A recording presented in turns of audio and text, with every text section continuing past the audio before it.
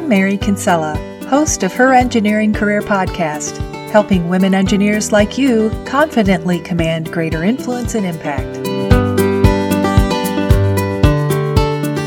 Welcome and welcome back to Her Engineering Career Podcast. Thank you for listening in today. I hope you're enjoying the new series that we started last week on some of the top challenges for women engineers. The first episode of the series was Why Women Leave Engineering and Why You Should Stay. You can check that out at herengineeringcareer.com/16. And today, in the second episode of the series, we'll be talking about the late career plateau. If you're in late career, you may already be experiencing the plateau. But even if you're not there yet, keep listening because the late career plateau is something you'll want to be prepared for. This is episode 17, and you can find the show notes for today at herengineeringcareer.com/17. Back in episode 13, I mentioned that I'll be presenting a session at the We21 conference in Indianapolis next month. I'll put a link to that in the show notes. This, the late career plateau, is the topic that I will be presenting. Today's episode serves as kind of a teaser for my conference session. So if you're at the conference, watch for this workshop and certainly take the opportunity to participate. I'd love to see you there. Here's what I mean by the late career plateau. You're into the third trimester of your career. You've built a reputation as an expert in your field and a stellar leader. But you feel your level of challenge, your motivation, and your opportunities are starting to wane. You feel that the steep trajectory you were on in mid-career is leveling off. This is the late career plateau. I have a graph that shows what I call the 3 trimesters of your career: early career, mid-career, and late career. Now, obviously, graphs don't do much for podcasting, so I will put the graph in the show notes. But maybe you can picture what it looks like. The x-axis is time, and the y-axis is challenge, motivation, or opportunity. These are actually what plateaus. Challenge, motivation, and opportunity are what actually level off in late career, not your ability or value as an engineer. The curve of the graph starts at 0, and in early career, it increases at maybe a 45-degree angle. You're learning and establishing your engineering foundation, and your challenges, motivation, and opportunities are growing. In mid-career, then, is where you really pick up your stride. The curve increases at a steeper slope, and your challenges, motivation, and opportunities are high. As you approach late career, though, the slope starts to flatten out, for reasons I'll go into in a minute. The actual slope depends on your particular situation, but relative to mid-career, the late career slope can taper off significantly. How can you avoid this dreaded late career plateau? Well, you may or may not be able to avoid it entirely, but at the very least you can prepare for it. There are ways to keep yourself engaged and challenged while still having an impact in late career. To help you prepare, let's take a look at the signs of the late career plateau and what you have to offer as a late career engineer. Then I'll provide some tips for preparing for the plateau, and then we'll wrap up with some ideas for your late career role. You're going to reach a certain point in your career when you realize that you are among the more, shall we say, seasoned employees, the well-experienced, the not-so-young anymore. There are signs that will tell you that you've reached that last trimester. I have a list of 10 of them. Are you ready? You know you're a late career engineer when you have less energy for new changes, when new technologies emerge faster than you can keep up, when you're more often the oldest person in the room, when there are fewer roles available at your level of knowledge and experience, when it's harder to find increasingly challenging assignments that aren't same old, when you notice you're left out of strategic planning and ideation meetings, when networking across age groups becomes more challenging, when your inner critic starts telling you that you're old school and irrelevant, when people start looking past you into the future. And you know you're a late career engineer when people start asking you when you're going to retire. You may not be there yet, but these are the things you'll start noticing once you're close. They're not exactly positive things to look forward to, but late career is not all that pessimistic. As a late career engineer, you do have a number of advantages, including experience and institutional knowledge, influential connections, and technical mastery.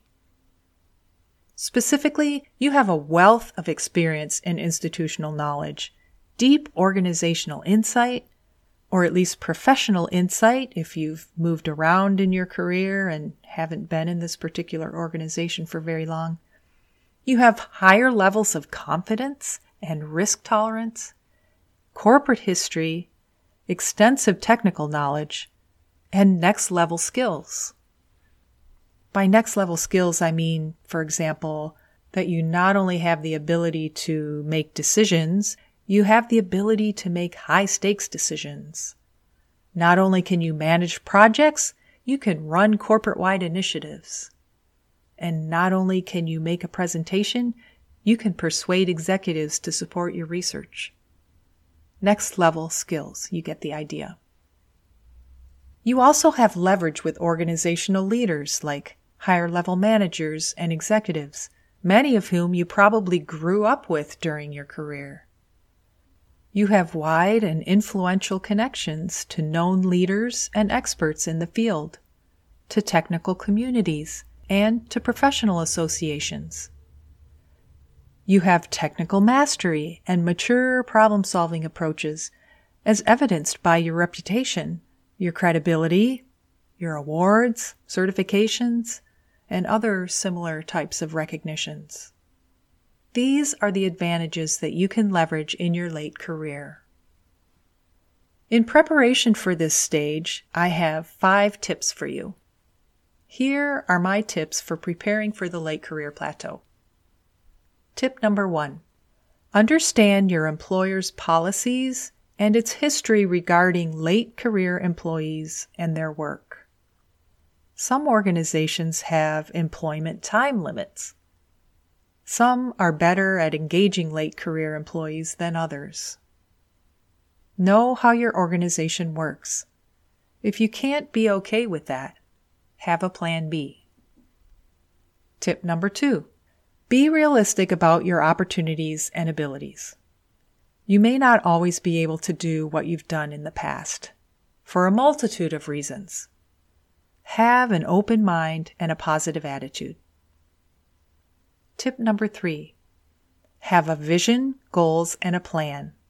Just like always during your career, have a vision, goals, and a plan, and talk about them with your management.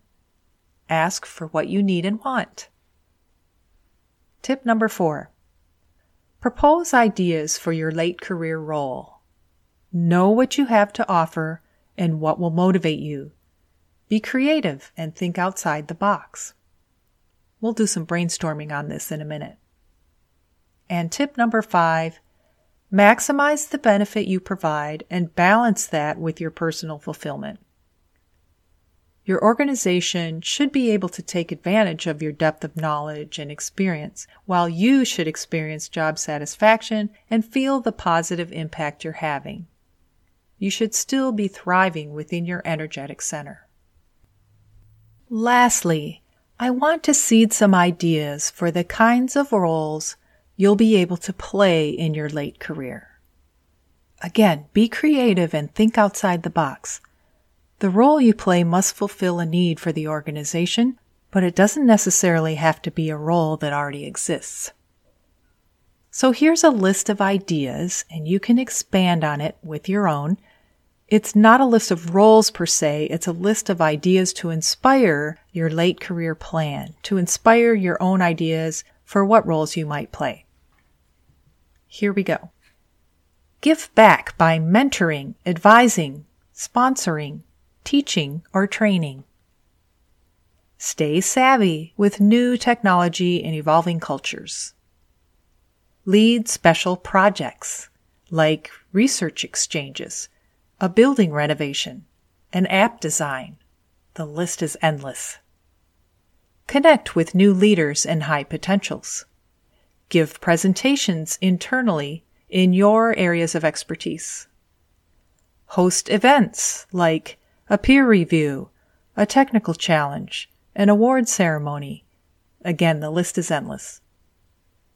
Represent the company at professional and community events.